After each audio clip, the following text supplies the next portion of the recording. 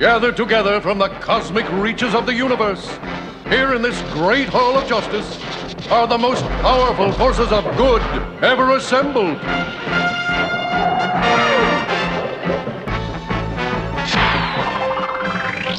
Dedicated to truth, justice, and peace for all mankind. So we're back, and we're talking about who the Goonie Goo Goo is. Savitar. Thank you, Superstar.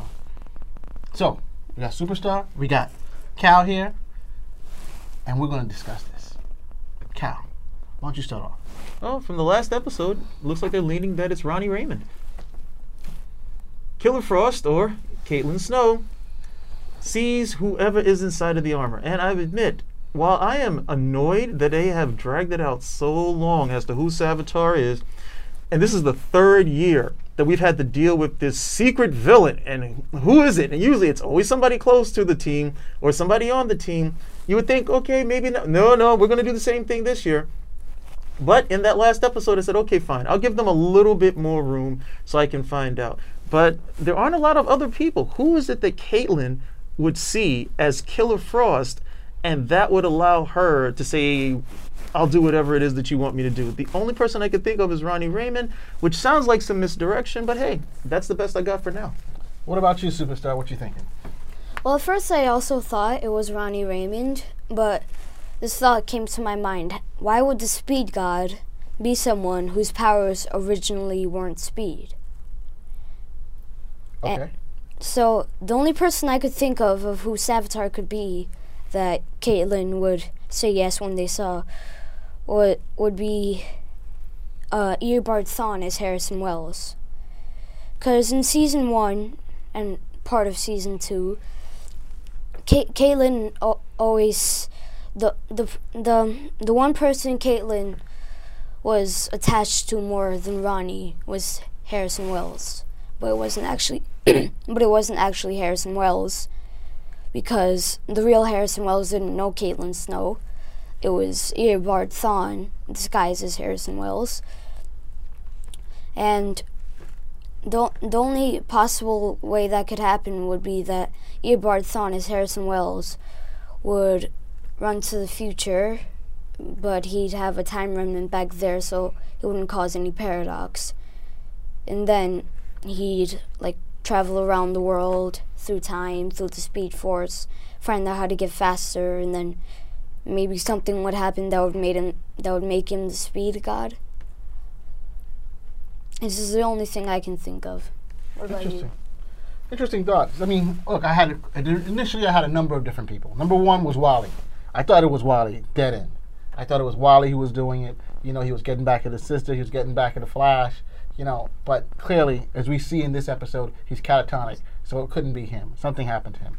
Now, I see what you're saying about Ronnie Raymond. You know, but I just think that's just the obvious thing. That's the problem. You know, who would she jump? And I also see your point about being West, but I think it has to be somebody that no one else suspects. Someone who is a speedster in disguise. One thing that surprised me, though, is that when we saw the character come out of the armor, you know, are you a speedster with the armor? Is he a speedster with the armor or without the armor? Well, it wouldn't. I would think it wouldn't matter. Okay, at least that's my thing, because all the speedsters, wouldn't matter what they have on. It's not going to slow them down because of their speed. Because they have access to the Speed Force. Yeah, so they could be wearing something that wears a ton. Once they can get one foot in front of the other, there's just going to be perpetual motion for them. So that'll be the end of it. Yeah, it's just kind of tough, man. All my theories have been shot out the window from Harrison Wells. Like I said, I did not expect Ronnie. I just thought that's just totally out of left field, and I agree with you with that, Superstar. I'm just trying to think I'm really trying to think. Harrison Wells would be, I don't know, I could argue against Harrison Wells. But aside of that, I'm really racking my brain as to who would actually assert some influence over Caitlin Snow. But then it's not Caitlin Snow, it's Killer Frost. Exactly. And Killer Frost is, you know, shown like Earth 2, so I'm thinking, okay, who on Earth 2 had a lot of influence over her? And again, it was Ronnie, or it was the fact that she had, they had Zoom, but Zoom was threatening her, so not so much influence there. She's afraid of Zoom. Yeah, I'm trying to think. I'm really trying to think of someone else, and then it has to be someone. Has to be someone who's a speed. You know, it has to be the logical thing. Okay, it should be a speedster, but Ronnie Raymond does have superpowers. Perhaps somehow she's able to translate those powers in that armor. I don't know. 2 words: Julian Albert. Because in the episode where they like use this mechanism. Sorry guys, this is what happens on live TV shows. Because in the episode where they use this mechanism or device that can let them talk to Savitar through Julian, because he was an acolyte. What if he wasn't an acolyte, and what if they weren't talking to Savitar? What if Julian was just talking? I've thought of that too. That's a good idea. And what if it's really Julian underneath all of it? And he would have influence on Killer Frost, because he was the only one who actually knew who Caitlin was going through. When, if he is Savitar, then he'd be masked as Alchemy, and he'd at one time be an acolyte, which Caitlin is. So he'd know what it'd be like to have the powers, get rid of the powers, not have control. Right.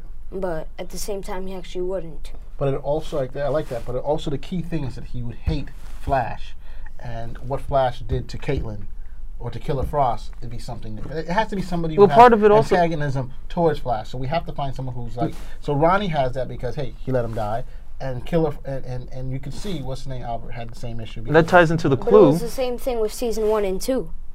Yeah. Like with Eobard Thawne, I mean, like he could have killed Barry at any time. With Zoom, when he was masked as Jay Garrick, he could have killed him at any time. So that means both season 1 and 2, the villain, they were friendly to him only for one reason: they needed him. Right. What does this guy need? Exactly. So why does he need him to wait till that specific time? Well, the only clue that I've got that I've been wrestling with is that he says, "Look, I've got to take you out because if I don't take you out, if I don't do these things, you're going to be responsible for the death of me." So, okay, it could play into Ronnie Raymond, but Ronnie's death happened already in the past. So, you know, but you know, between all the time travel, going to the past, going to the future, Flashpoint, time remnants, there's a lot of different stuff that they could play with here. You know, I just don't have enough data to go on. I mean, I just don't have enough data to go on, unfortunately. They've done a great job this season of keeping the stuff hidden. So we gotta wrap it up, guys. Go ahead, wrap it up.